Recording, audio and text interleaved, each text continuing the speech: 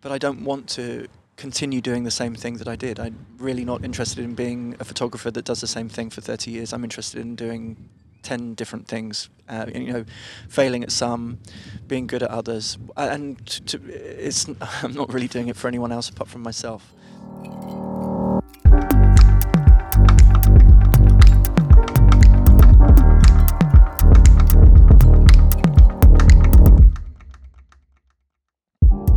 Street Unplugged by the Street Photo Collective Luxembourg. All right, hello to everyone, and welcome to this new podcast. I would say it's a very special podcast as we are recording just in front of the Luxembourg Street Photography Festival, in front of the Rotondes. And well, my name is Marc Erpelding. I'm a member of the Street Photography Collective Luxembourg, and I'm joined by Veronique Fixmer and Patrick Hoffmann, also members of the collective. And we have the great honor to welcome Matt Stuart. Hello, Matt. Hello, good morning. Good morning. How are you?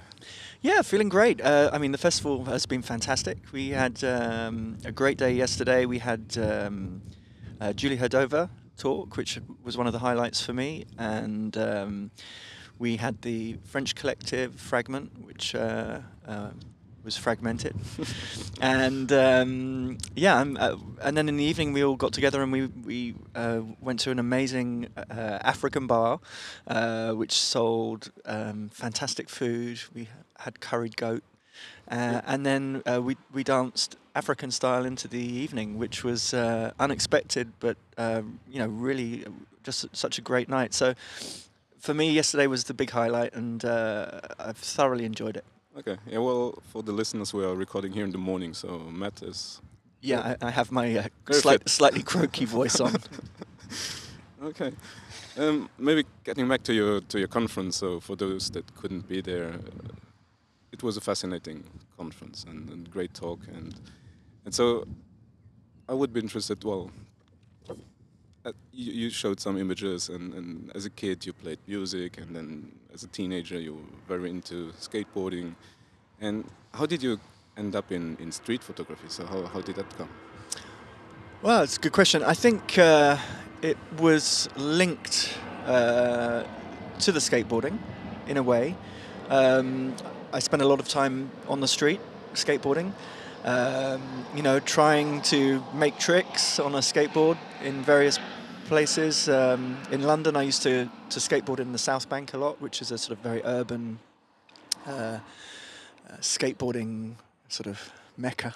And I used to, eventually I got better at skateboarding, and people started to photograph me skateboarding, which was, I guess, an introduction slightly to photography and the fascination of that, and flashes going off and things. And anyway, once I gave up the skateboarding, I got a crappy job. The only job I could get was answering customer complaints in a call center, being shouted at every day of the week, and getting paid, but not necessarily the best way to get paid.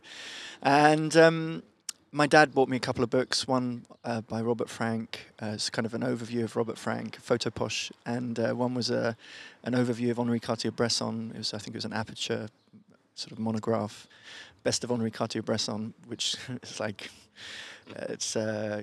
Henri Cartier-Bresson's greatest hits is pretty remarkable. And that was it. I kind of just fell in love with looking at these books and with whatever this type of photography was, and that was it. Skateboarding died and photography came into play.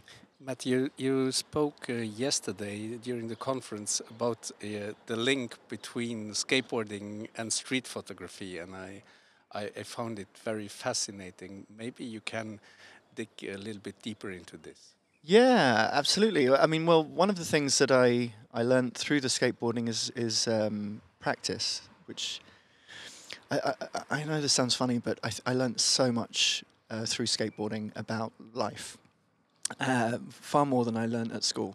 What skateboarding does, it's sort of an individual sport. It's not a team sport as such, but it's very democratic. There's rich kids, poor kids, black kids, white kids, girls, boys, everyone, just trying to skateboard. And the sort of support of each other is fantastic. But also the learning and the repetition of trying a trick, and every time you don't make the trick, you either kind of get pissed off or it hurts. And this really sets you up well for something as unpainful as photography, because you have to do exactly the same, but when you don't make the trick, it doesn't physically hurt. Obviously, it mentally hurts. But also with the skateboarding, you have to learn to throw yourself down a flight of stairs, and that's actually really quite a difficult thing to do. Is to sort of have the faith to just throw your body down on a pair of wheels that are not attached to you, and hope that you land. And it's a significant thing, I think, to do that, to really just let yourself go. And there's definitely a connection between that and photography as well. Yeah, exactly. When I look at your images, and especially from All That Life Can Afford from the book, and I think there are about 80 images in the book, and you mentioning trying and missing from skateboarding, and so I would be interested how many. I asked the question yesterday, and you didn't answer it then, so I'm going to reformulate it. How many weeks, months, years did you spend in the streets of London, walking there, and trying to find those 80 pictures that finally made it to the book? Well, actually, the new book's got 49 pictures. Okay. I got even more brutal. Well, yeah, it was an obsession, and I love the planes coming over, but I think it will be okay. Yeah, no, yeah. It was an obsession, and actually, I explain. Obsession is a sort of is quite a romantic word. It's actually an addiction to street photography. So I would do it every day. I do it as many days as I can now. I'm a father of 2 young boys, so I have a few restrictions. But I would do it every day. I started in 1998, and when I was doing it very early on, I was extremely addicted. I would do it every day, all day. But I had been doing skateboarding every day, all day, which was far more physical. Really, I would, and with the skateboarding, you kind of forget to eat and do all those teenage things that are just stupid. But yeah, I would do 8 hours a day every day. Yeah. And I did that from 1998 through to 2016. So it's quite a long time. 18 years. What kept you going? Generally, not so much the end product. And it's a sort of a cliche, but it was definitely the journey, not the destination. And so the walking, the going out and looking at people, listening to people, hoping in a positive way. And probably more than anything else, it was very good for my mental health. You go out, for a start, you do at least 20,000 steps a day, and you hope, and you think about, you empathize with scenes and situations. The other thing that I think is so great, sort of mentally, with street photography is that you're given these dilemmas in the moment, and you have to make the decision of whether you do or you don't, or you try or you don't, or do you take it or you don't, or should you or could you or would you, and do you agree or and you have to. Can't really think about it. You just have this sort of animal instinct to do it or don't, or why not or why, and this can make you. I don't want to sound too holy, but make you a better person. Because you're making these split-second judgments, ethical judgments sometimes, or just judgments about whether the rectangle goes here or there, whatever. I think it's good for you. Now you moved to the Netherlands a few years ago, so are you missing London? And can you find that same atmosphere, also the same instincts in? Well, I mean, so what happened with London is I did a book, and then I thought, right, that's end of. Well, it's a book, but end of chapter, and. That 2016 was a big sort of crazy year for me, and that was when Brexit happened, and I got quite political, which I'd never really been in such a similar sort of in such a way. You know, Trump happened, and Brexit happened, and I actually found myself getting quite angry, sort of angry most days, and so I guess, yeah, it wasn't healthy for me there, so I decided to leave with my partner Sue, who's Dutch, and we moved to the Netherlands with our 2 little boys, and I haven't regretted the move at all. I have to say that there's less people, it's less busy, but I don't want to continue doing the same thing that I did. I'm really not interested in being a photographer that does the same thing for 30 years. I'm interested in doing 10 different things, failing at some, being good at others, and I'm not really doing it for anyone else apart from myself, and maybe my mum saying that she likes my pictures. Okay. Matthew, We do as well. It's all about the mothers. Matt, in London, you had at least a long walk with Joel Meyerowitz. Yes. Can you let us know a little bit more about this? Yeah, I can talk to you about him as well. So Joel has become a good friend and mentor over the last 20 years or so. And ages ago, I think it was sort of 2006, maybe. Yeah, 2006. When I first heard from him, I got an email from Joel saying, "Matt, I love your work. We were in a magazine together called PDN." And he was on the front cover. I was a portfolio of 30 people, and he said, "I'm coming to London in a few weeks' time. Maybe we should get together and go and take pictures on the street." Which, kind of, I don't know how old I was then, but that's sort of like a dream.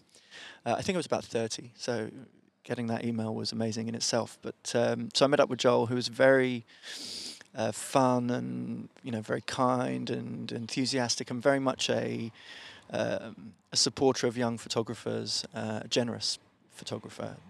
I mean, in my career, I've met many photographers, mainly nice people, but some more generous than others, some not generous at all. Mm-hmm. And Joel is generous, and so we went for a walk around London, took pictures together, shot the breeze, and on the day that I was walking with Joel, I saw this skip in front of the Peacock, which I've been walking past this Peacock poster every day for about the last 6 months, and like waiting for a blue car to pass it, waiting for someone in a blue coat to pass it, or I don't know, just trying anything to get this picture. But anyway, on the day that I was with Joel, there was a skip in front of it, and it was pretty amazing. Sort of going, "Joel, look at that!" On the day that I was walking with Joel, and going, "It's amazing." "Yeah, it is amazing. It is amazing." I remember saying, "It's mine." He was like, "Yeah, absolutely, you go for it."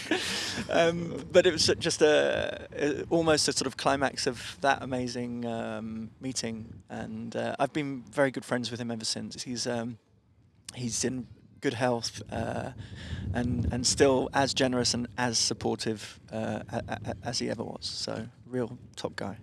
Yeah. Cool. And when I look at your pictures from London, I mean, I really see your character, your personality in them. I mean, you not only have a sharp eye, you also have a very sharp mind, and you have a lot of humor and wittiness, and so as you do know Joel Meyerowitz, you know all the kind of great photographers, Martin Part. So would you say that their work would reflect their personality? And is this something that you see in photographers, that there's some kind of link between what they photograph, what they see? Yeah, definitely. 100%. I think I mean, I'm not going to start breaking down each of those photographers' No. personalities, but yeah, definitely the type of person you are often reflects in what you see and what you think and how you see it.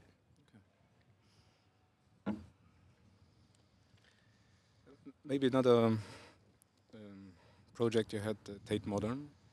How did this come? So was this an assignment, or is it? Yeah, I have it's this kind of interesting story. Very early on in my career, I was taking black and white pictures, and I on the opening day of the Tate Modern, which is 300 years ago, I went. Somehow I got a press pass, and I went and photographed in the museum and people looking at the museum. And at that time you were not allowed to photograph in the museum, but it was a special day, so I had the authority to do so. And I took a picture of a man looking with some Giacometti statues. It's a black and white picture, and I made, early on in my professional photography career, I made 4 postcards, one with the Millennium Wheel, one with the lady asleep on the train, one with the black and white dog, and one with this Giacometti picture, to try and get work. I sent them out. And I got an email from the Tate Modern saying, you're not allowed to use anything from the museum. You're not allowed to take pictures in the museum. Anyway, I said, well, it was on the day that the museum opened, and I was allowed to go and I'm not selling the postcard. I'm just sending them out. And the lady replied, yeah, we actually do really quite like the picture. So, don't worry. In fact, maybe you want to come and do some more of those pictures for us. And we give you the authority to take the pictures. So I said, yeah, sounds great. And so I was commissioned to photograph in the Tate Modern for a year or two. It was very relaxed. To be absolutely honest, I wasn't paid very much money, but it was something I would have done for free. And it culminated in a small exhibition at the Tate Modern of the pictures in the Tate Modern. So I've had an exhibition in the Tate Modern. But yeah, no, it was a real privilege. But also it's quite nice in museums because, and it's actually, to be honest, it's not a really difficult thing to do in museums. What you need to do is to really get to know the museum. It's exactly like the street. You need to really know every single corner, every single piece of light. But with the museum, you have to know every single piece of work, every single floor it's on.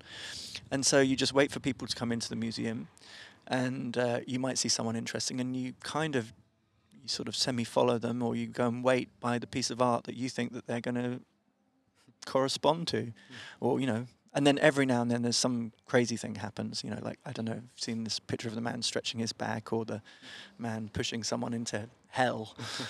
Those pictures are obviously sort of maybe more special, but yeah, it's something anyone can do with a bit of patience and a bit of time, and as long as you're allowed to take pictures in the museum. I used to get a lot of trouble even then from the security guards, and I'd have to show them the pass. but you did make me miss the picture for telling me to stop taking pictures. Thank you so much. But no, it was a fun job.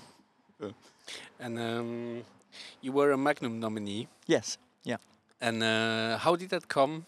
And how did it go? No, the whole experience was good. I'm no longer in Magnum, so that's I guess that's the quick answer. But I got a very nice email from Marc, who is a very kind man, nice friend, who suggested I apply to Magnum, and I'd never thought of applying to Magnum. I was a street photographer, and it wasn't really on my list of things to do, but it was a very nice offer. It's just after my book had been published, and so I applied, and I just got in. So to become a nominee in Magnum, you need a 50-50 vote from all of the members, and I think I got in with 51 votes, and so I was just in, and I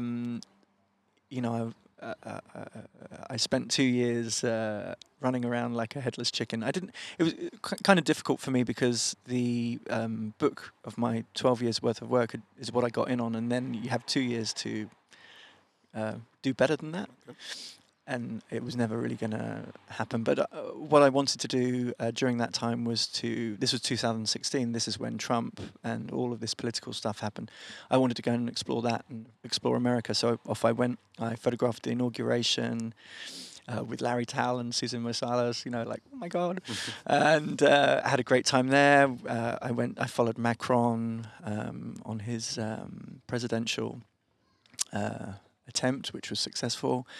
I ended up at various sort of catastrophic events like mass shootings in America, and was commissioned by Time magazine to photograph the Vegas mass shooting.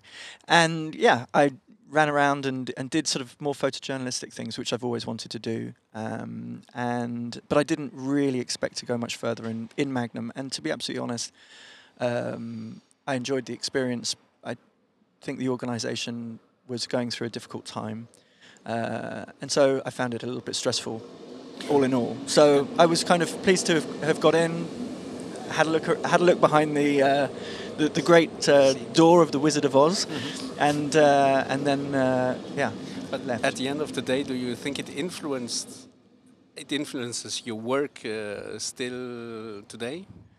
What, Magnum? The Magnum, yeah. The fact that you have been there, and it's maybe a different approach to photography that comes to you. Does it still have nowadays an influence? I wouldn't say, to be absolutely honest. I mean, Magnum is a group of individuals. I don't actually see it as a group. So Magnum, no, but some of the individuals definitely influence me. And you learn how people work. I was working alongside people like Carolyn Drake, who I think is absolutely fantastic photographer, and very different, and a real unique voice in photography, and to see how she works. One of my very best friends is Trent Park, and I've known him for 20 years, and I know how he works, and the sort of level and energy that you need to put into photography to really, really do it seriously and be really good at it. So people like that, Richard Calvar, who was a very good friend, Martin Parr. I mean, just to see the amount of work that Martin Parr did or does is absolutely phenomenal. Not many people could work as hard as he works. So yeah, it's kind of inspiring. You realise that it's not just picking your camera up on a Saturday afternoon and taking it for a walk. It's like you need to start thinking about projects. You need to start thinking about your approach. You need to start thinking about what where you're coming from, and all of these things you need to take quite seriously. But it was Trent Park who told you to give up black and white. Is that right? No, I told myself to give up black and white after I saw Trent Park's work. Yeah. It was so good that it kind of destroyed me. I was like, okay, I'm taking off these black and white clothes because someone. So the Magnum people somehow influenced you then. Well, yeah, I mean, but he wasn't in Magnum then. I just remember when I first met Trent, and we were corresponding with each other, obviously on the internet. I just remember him saying, this was when he was absolutely on fire in Sydney, and he would he'd say, "Oh, I took this, last week," and it was like the white man picture. I don't know if you've seen the white sort of kind of cutout looking ghost picture, and then he sent the bus picture, the white bus coming, and by email. What do you think? I was like, amazing, yeah, a real inspiration, and a great guy, really great guy. Well, maybe this transition from black and white to color, how much does color trigger you in terms of taking pictures in the streets of London, for example? Color is it's probably the first thing that I see. Okay. So, if there's not a significant moment happening, color is the first thing I see. Significant moments happen rarely. And then you're not really interested you're just interested in capturing the significant moment, and then hoping that the colours correspond or are half decent. But I find photographing in colour is important for me, and that the pictures should be in some way colourful. I don't really, or at least, well, in the book there's a whole section that's pretty much black and white. But that's to do with the London weather. There's a whole overcast, slightly nondescript section, which is in the middle of the book, which is hopefully the part of the book that people forget. It's colour is extremely important, and it is the first trigger. So if I see something colourful and there's potential for a good colour picture, that triggers me. Yeah, because also when you look at your work that you did for the book Into the Fire, yes, it's, I mean, well, you can let our listeners know what's about, but I think it's a city that would really, many other photographers would have probably photographed it in black and white to give this atmosphere. And what does color add to? Well, I don't know if I agree with you there. I think potentially it lends itself to color. I haven't actually thought about it, but I would never go back to photographing that kind of place in black and white. And at that point still in my career, I'm a colour photographer. Although every now and then I photograph my family in black and white, but I keep that secret. Can you maybe just elaborate a little bit on the project? Was this for Magnum? Slab City. This was my the work that I submitted. I could have actually submitted and retrospectively potentially, like I say, I'm actually pleased not to be involved anymore. So I'm pleased that this work didn't get through. I was doing a lot of work on America and could have shown lots of America, but I still don't, quite frankly, think that would have been enough. I think there's all sorts of politics and weird and wonderful things going on in Magnum that probably, add to people's decisions. But the Slab City work was that final project, and it took 4 months. And to be absolutely honest, I really went for it. I lived in a van. I experienced a lot of things that most people would never ever experience or want to experience, or I don't know. I kind of went for it. I had a sort of let's totally completely experience this place as authentically as I possibly can, although I'm always going to be someone who can leave, which I was very aware of. It's in the American desert. It's a squatter camp, apparently the last free place in America, but it's probably not. And all sorts of wonderful and weird people live there in equal amounts. I have a question in regards to this. It's maybe something more a philosophical question. Is your Slab City work still a street photography work, or is it more documentary work? And maybe how do these two things collide? Really great question. Yeah. So for street photography, what is street photography? You can look up Wikipedia, you can listen to lots of people telling you what street photography is to them. Street photography for me is whatever you want it to be. And yes, the next argument, well, in that case, it's just photography. No. So I think it's about authentically being yourself in a public place, whether you are taking candid pictures, if you want to interact with people, as long as these are, genuine interactions in some way, it's street photography for me. And that's my interpretation of it. It's not the definition of it, because, like I say, there's so many, people who can, have access to Wikipedia and say what they say. But it's very hard to define. It's like street skateboarding, and in skateboarding, for instance, street skateboarding, it would be absolutely ridiculous to say, well, really, I mean, if you're wearing pads, it's not really street, is it? It's not really, pads is not street. And, if you're wearing a helmet, that's not street. And if you're going to do, do a flip on the street, well, it's not really that street, really, is it? It's like, shut up. Just go out and do whatever you do. Stop trying to define it. Bring it back. If it makes you happy, if you're proud of it, that's you. Thanks. Okay, and it's just really important to say that, because there's a lot of angry men sitting by their computers going, "Well, that's absolutely ridiculous." You know, there's some people who are like, you know, if it's black and white, it's not street. If it's flash, it's not street. If it's, you know, shut up. Why don't you just go and take some pictures? Thanks for the fantastic answer, man. It's okay. Just But by the way, Slab City Street. It's a mixture of, you know, candid photographs, interactions I had with people, portraits, landscapes. It's a bit of everything. do you think your photography is different from if you're picturing complete strangers in the street, like you did in London, from picturing people that you have been living, with kind of 6 months?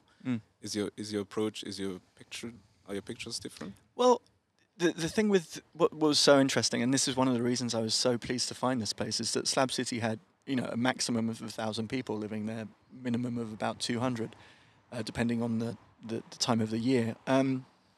And so you would have to get to know the people who live in this small town, whereas with London, which has, I don't know, 8 million people in it, very difficult to try to get to know everyone.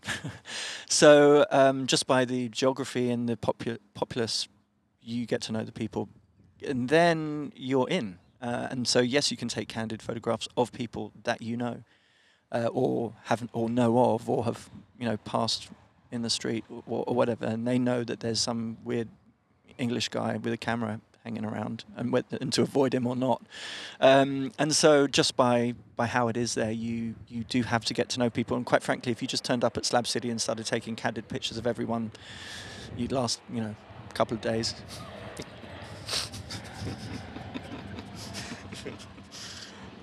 Any new projects? Yeah, lots of projects. I mean, this is one of the things that I definitely that I learnt at Magnum, is from some of the younger photographers, quite dynamic. Christina de Middel, for instance, who I like very much. She has maybe 6 projects running at one time. And I think this is a good way to be productive, but also to avoid burnout from one project. So I have I have projects that you know might fly, and there's projects that might die. So I have at the moment I've suddenly got an idea in the Netherlands to photograph from train platforms, meaning I go to a different train station every day, and then I photograph out of the train platform. So the platform is the constraint and the location, and I photograph the landscape either way. And so the platform controls what I see to a certain extent, but I'm going to only find really good platforms. But that will involve quite a few train journeys. Okay. And the ultimate goal of your project, is it to publish a book, or is it? Yeah, book is always kind of the best way for me to see photographs. I love photo books. I have a big photo book collection.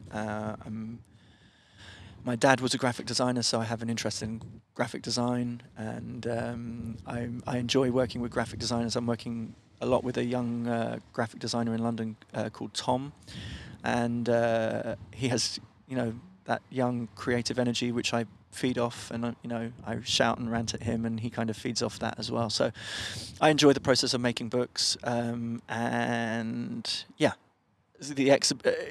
you know, and people who the book is intimate, and you know, you can look at a book, you know, in your kitchen, sitting on the toilet, you know, whatever you want, and I find that the best way to experience photography, not sitting on the toilet, but just, you know, with yourself. Whereas an exhibition, I find it kind of, although exhibitions are great, I prefer the intimacy and the quiet of a book. Okay, and that's a good way to close a project as well, I would say. Absolutely, yeah, and it's a great container for photographs, you know, and and the book never goes away, whereas the exhibition lasts for a month or 2 months or 3 months, and then it goes. The book is, and this way, and it's the other thing with books. It's kind of scary. Like, if you mess up the book, it's there forever. So don't mess up the book. And I think really respecting the book and how it. Yeah, I mean, people are still respecting the Bible. You know? It's been around for a long time. What would happen if that book didn't exist? You know, maybe. Well, let's not go there. But anyway, you know, book is important. And do you, when you are taking pictures, do you think about the book already, or? Great question. Yeah.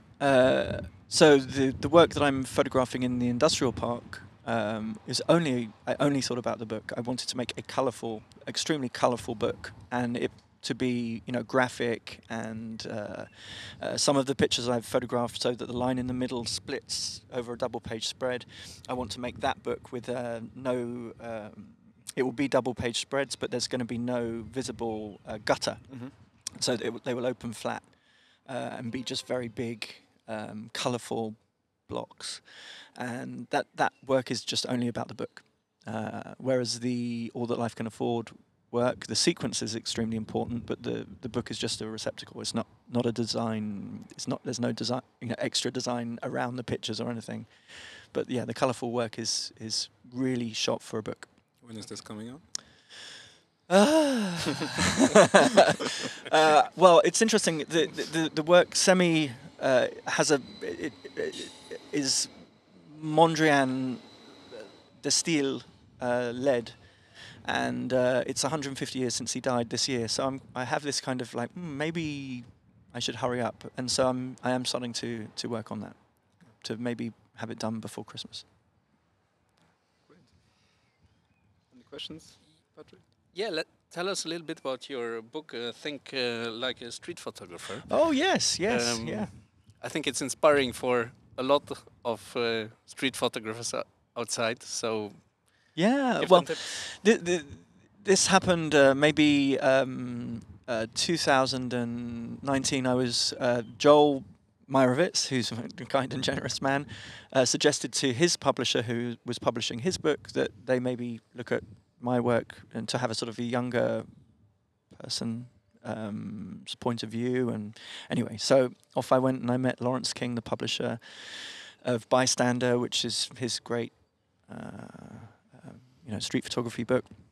And so we started talking about how we could make it slightly different, and I met a great writer, a lady called Gemma Pedley, a very dynamic and energetic young lady, and we would go out walking and taking pictures, and I would explain how I felt and what I was doing, and I had this kind of the scene in Amelie with the blind man, where she grabs the blind man and she says, smell this, yep. We're going past the market. Yeah. We did, taking a breath, and this is red. But I know, I kind of did that with Gemma, not that in any way that she's blind, but she had never done street photography, and so I just kind of said, let's go, and pushed her comfort zone maybe, and she totally got it. And so she did an initial kind of segregation of the chapters, and how we can split it, and because I don't have that kind of brain. And she wrote stuff, which some of it which was great, and some of it was okay, because that's always the way it was. And then I changed things, and we were almost ready to publish it, and then COVID hit, and the publisher completely shelved most projects, which actually gave me about a year and a half to really refine the book. So COVID in a way was a blessing for this particular book, because I made it better, rearranged the pictures and thought a lot about the edit and tone of voice, and it's done quite well. It's sold over 10,000 copies. It's published in 4 different languages, and I'm proud of it. It's definitely very good for new photographers to hopefully get inspired by, and maybe even photographers who have been doing it for a while. I don't know. That's great. It's great to see how Matt Stuart thinks. Yes. Well, yeah. It's yes. I'm pleased that Gemma was able to make it coherent. Okay, I think we're running out of time a little bit, and you have to leave. Yeah, no, it has been such a great pleasure, and really one of the best festivals that I've been to. That's very cool. And I hope that you keep on going, and next year is even bigger and better. But really great energy here, and it's the amount of people that walked through the door was really overwhelming. I was like, wow, street photography is popular. So thank you so much. I really appreciate it. Thank you. It's really great having you. Thank you very much, Matt. Take care. Cheers. Thank you. Cheers.